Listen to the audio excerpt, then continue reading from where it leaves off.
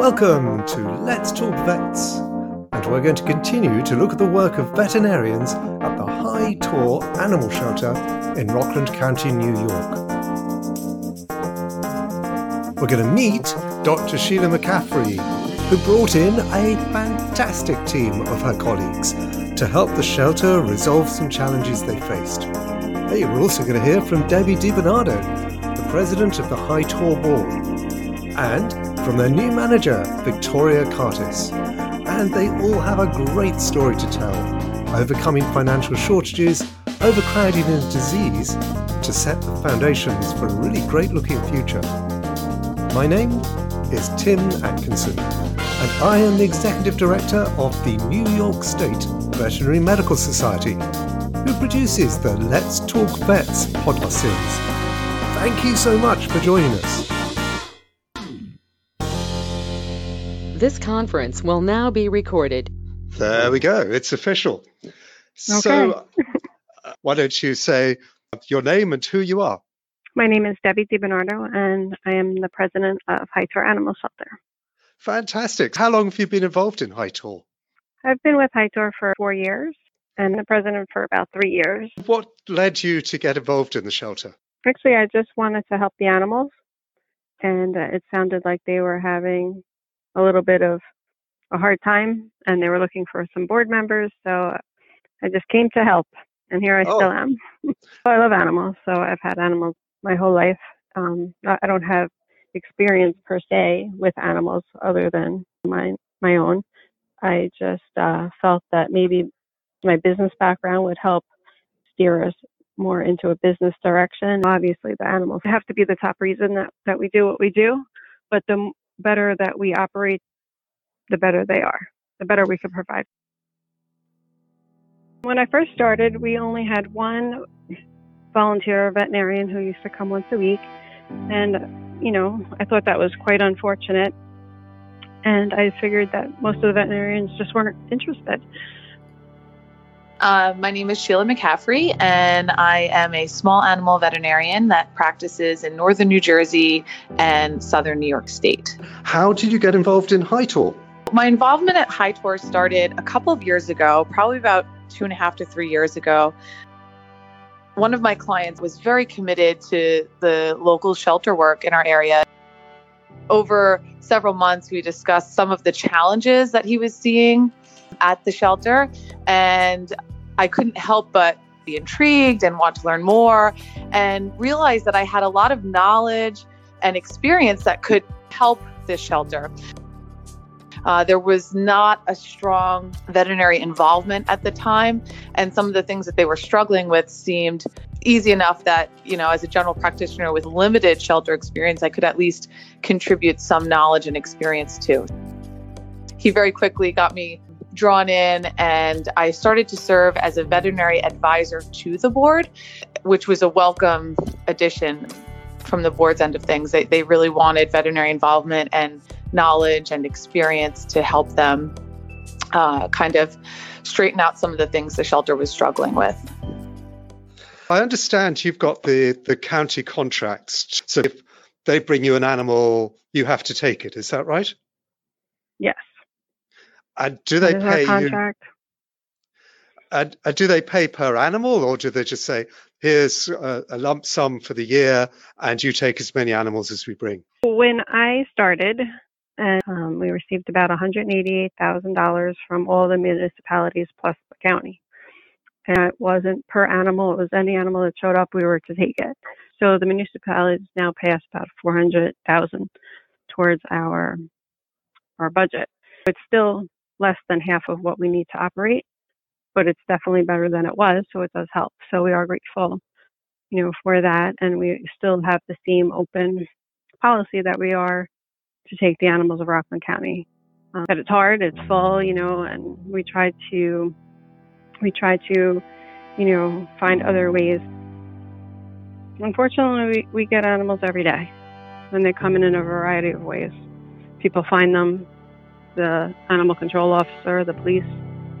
It unfortunately is a revolving door. It doesn't stop, and they just come in every different way.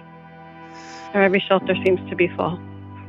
especially like if it's kitten season, everybody has kittens, like everybody is just kind of overwhelmed with the animals. When I first got involved, they wanted to have the veterinarians assess some of the policy and procedure that needed to be implemented at the shelter. There was also, at the time, as I toured the shelter, a tremendous amount of overcrowding, particularly with the cats. And that was, for me, what stuck out the most. The conditions were upsetting. There were so many cats crammed into just every corner of the shelter. For me, that became my personal mission, to work on improving the outcomes for these cats, improving the stay at the shelter for these cats, and moving from there. I started by bringing in some experienced people in the shelter community. We're right outside of New York City, and so I brought in Kathleen O'Malley from the Mayor's Alliance New York City. She did a wonderful presentation to the board, and at that point, education started happening and understanding that there's better ways for things to be done here, and there's already established protocols and procedures that can be simply applied to what's going on at Hightorp. We did a tour of the shelter at that time, and unfortunately, at the time, the management at the shelter was not really open to change or input from outside sources. And so for a period of time, my work there was stagnated. Unfortunately, that process kind of stopped there. Hightorp always had passionate people for animals helping. So the animals are always the top priority, which they should be. Like many stories where passionate people are involved, they don't always see eye to eye. Both Sheila and Debbie have referred to some struggles at the centre. In the fall of 2018, these disagreements broke out of the shelter and into the public eye. News 12's Christina Cartwright's got that story from outside the Rockland County office building. Oh, yes, a ton of people here. The pouring rain not stopping this rally. They are right now shouting, "Save the animals." This is our mission and our passion, and we're not going to stop. That's it. We stand behind the animals, and we're not going to back down regardless of the politicians or anybody else. Right now, there's about 50 dogs and over 200 cats and kittens in there. That was the former manager of the shelter speaking, saying how under his leadership, the shelter had actually accepted so many animals that it was at least twice its intended capacity. Balancing the shelter population is absolutely at the heart of shelter management. With overcrowding at the shelter comes an increased risk of disease. And we're going to hear how the shelter and volunteer veterinarians came together to address an outbreak of ringworm. While the population was infected with ringworm, cats could not be adopted out or even sent to other shelters, so there was no immediate solution in sight for the overcrowding itself. Here's President of the Board, Debbie DiBernardo. Having the outbreak that we did on ringworm, the veterinarian community really came together, and they just helped us immensely. I mean, we would not have gotten through that without them. Dr. Weiner, Dr. McCaffrey, they were instrumental organizing it, and we had Dr. Lawrence, Dr. Schickel, Dr. Schaefer, and Dr. Murphy, and if I forgot somebody, I do apologize, but they were instrumental in staying with us from the beginning to the end and really helping us get through the whole process. So it's been a total different organization with the veterinarians included now. When the change in management happened back in November, unfortunately, there was widespread ringworm throughout the shelter, continued severe overcrowding of the cats and overcrowding of the dogs, and nowhere to appropriately isolate or treat these ringworm positive cats. And Elizabeth Berliner from Cornell came down and graciously gave her time and expertise in advising us on what to do. The local government contributed in the fact that they offered us a county building that was vacant to use as a temporary medical shelter. And that was key in getting these cats treated. We were able to treat over 100 cats with ringworm with the assistance of a grant from Maddie's Fund in the amount of $50,000, with a lot of volunteer veterinarians from the community. And then again, the help of Dr. Berliner from Cornell giving us excellent protocol and policy to follow in terms of treating these cats. So it was a tremendous project, but it was the assistance of veterinarians in the shelter community, local humane societies, regional government, and then just the community of veterinarians willing to donate their time that enabled that project to actually happen and succeed. This story has a happy ending, although it took a little while coming. Here's an announcement about funding back in 2012. Hightower Animal Care Center shelters animals from all over Rockland County, and with a new facility on the way, they'll be able to take care of even more. With $500,000 from the state and more than $300,000 from private fundraising, Rockland County will build and maintain the shelter. Then, in 2018, the county executive, Ed Day, announced more funds. Society is judged by how well it takes care of its citizens and those in need, including its pets. So today I'm announcing that I am seeking $1.2 million in capital funds for a new building right here for Hightower Animal Care Shelter. If that sounds good, how about this? Just a few weeks ago, in October 2019. I'm announcing today that we are adding an additional $5.7 million in a proposed 2020 capital budget for Hightower construction, bringing the total project cost to $7.75 million. So there's only one real response to that, which is yay! And now, how about meeting the new manager of Hightower, who's going to be taking the centre into the future? My name is Victoria Cardis. I'm the manager at Hightower Animal Shelter in Pomona. I started November 3rd of last year. And what did you have much experience with shelters before that? Yeah, I worked years ago when my kids were little. I worked at Walden Humane Society in New York, and then I was an animal control officer in the town of Newburgh. I wanted to hear from Victoria how volunteer veterinarians fit into her work at the shelter. And she told me a couple of stories. And by the way, some of the dogs joined in to provide the backing track. So please forgive the audio quality. You know, all these animals that are here are I consider them my animals. You know, the volunteers consider them their animals. They come in every day. They spend time with them. You know, the veterinarians that come in and, you know, see a dog. Just for instance, we had a dog that came in.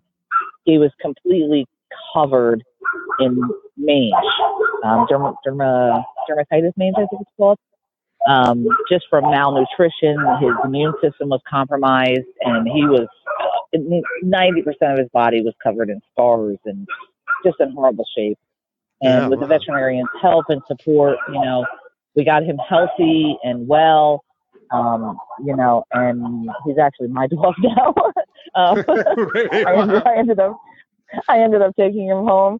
He wasn't the nicest of dogs when he first came in because he was in a lot of pain, obviously.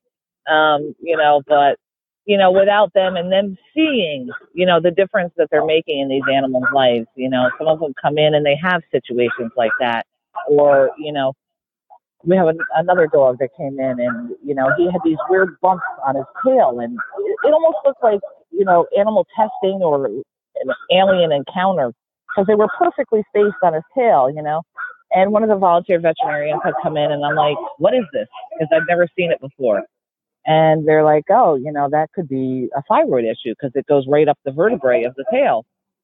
I've never seen anything like that. And, you know, come to find out, we did thyroid test, and, you know, he did have some issues with his thyroid, but he has Addison's disease because we had to do another test. So that's what they're from, you know. But now this dog has been adopted.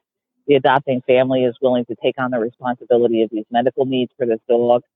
But without the veterinarians, I would have been looking at this dog and I would have never known what was wrong with him, you know. So having the volunteer vets come in when we have an animal like that comes in is so helpful.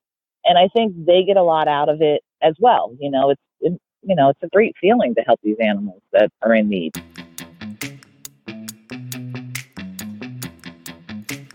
Part of this success story is due to how the shelter has engaged local veterinarians in its work. And Debbie DiBernardo outlined how that has progressed. We have Dr. Weiner who joined our board, and Dr. McCaffrey, she is like an advisory board for us. She'll come and she'll help us oversee larger problems. And Dr. Weiner comes every week and is in charge of the shelter, as our veterinarian for now, which has been incredible. He has just been like a lifesaver for us with the animals.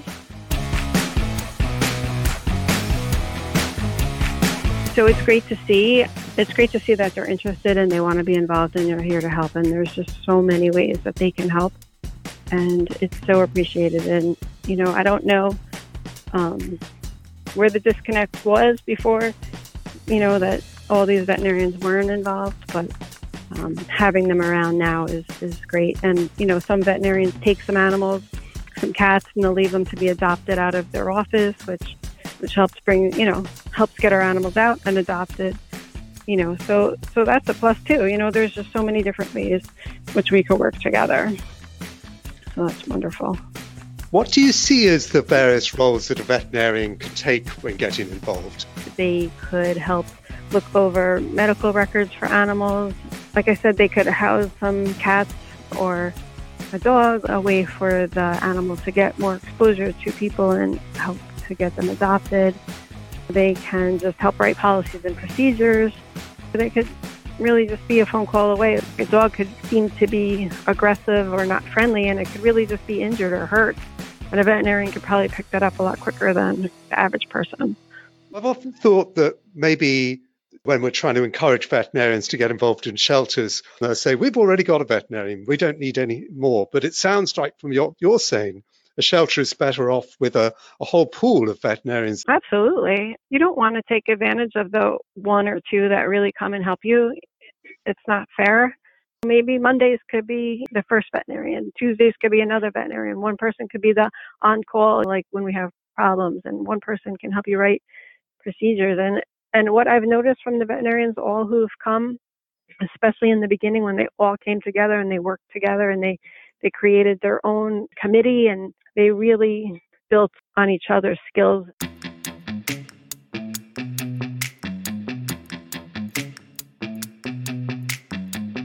In November of 2018, there was a change in shelter management. And from that point on, the changes have been really incredible to see when the management of the shelter and the board are equally yoked and have a similar mission and are open to utilizing the wealth of outside resources available for shelters. That's where we've really been able to see a tremendous amount of change happen. That's fantastic. And I understand you reached out and got some other veterinarians involved. Can you tell me more about that? Yeah, so this is what's incredible. As a general practitioner, I did some shelter work in vet school, and that's pretty much where it ended. But what I've learned in my experience at Hightour is that the shelter community is extremely tight-knit. And shelter veterinarians and people working in animal welfare, for the most part, are really willing to help each other out. And there's been incredible initiatives like the Million Cat Challenge. There's programs like Maddie's Fund, and then our local veterinary schools, such as Cornell here in New York State, that help a veterinarian like myself with very little shelter experience facilitate knowledge and protocol to help my local shelter. And so that's what we've done. Wow. So it sounds like you kind of wander along to the shelter and just start saying, hey, how can I help? And then it sort of blossoms out into this huge project. Yeah, and it did. I had no idea what I was getting myself into there. And I think for me, my gifting is in administrative oversight. I love that. I thrive on it. I feel like I'm good at it. And so my role has been more in an administrative capacity, an organizational capacity. Dr. Berliner had advised us on forming an animal welfare committee for the shelter. And so I am spearheading that. And we meet every month, sometimes bi-monthly, to discuss some of the challenges that the shelter is facing, individual cases. If there's an animal that has a unique medical condition or behavioral issue, there's board members and community members on this board that help us work together to figure out what the best outcome for that animal is. As we work through these individual cases, we recognize that they can be applied more broadly, and policy and procedure can be utilized to affect animals down the road. I'm listening to all this and thinking, well, you're also a busy vet. I think you have young children. Yes. How do you find the time for all this? It's challenging. The biggest learning lesson was to set clear boundaries and to stay in my lane, so to speak. I know that my lane and my gifting is this kind of administrative organizational capacity. So that's what I've focused on, and that's what I've pushed into. And what's been great is that there are other veterinarians in the community. There's so much work to be done in this shelter, and I think the same is true for many shelters throughout the country. There is more work than I am capable of doing, but I write my lists and the things that are most important, and kind of, work at it one step at a time. And slowly but surely, there has been tremendous improvement, and it's thanks to a broad force of veterinarians coming together and doing their part. I've just recently opened a mobile practice. I've got 2 young children and a family and all these things, but this work is so tremendously fulfilling that I'm thankful to be in this position where I can help these animals and help my community shelter and give back in that way. Tell me more about that. Your whole life is helping animals. What's different that makes it more fulfilling? I find that my impact can be much more broad than it is in general practice or in seeing one patient at a time.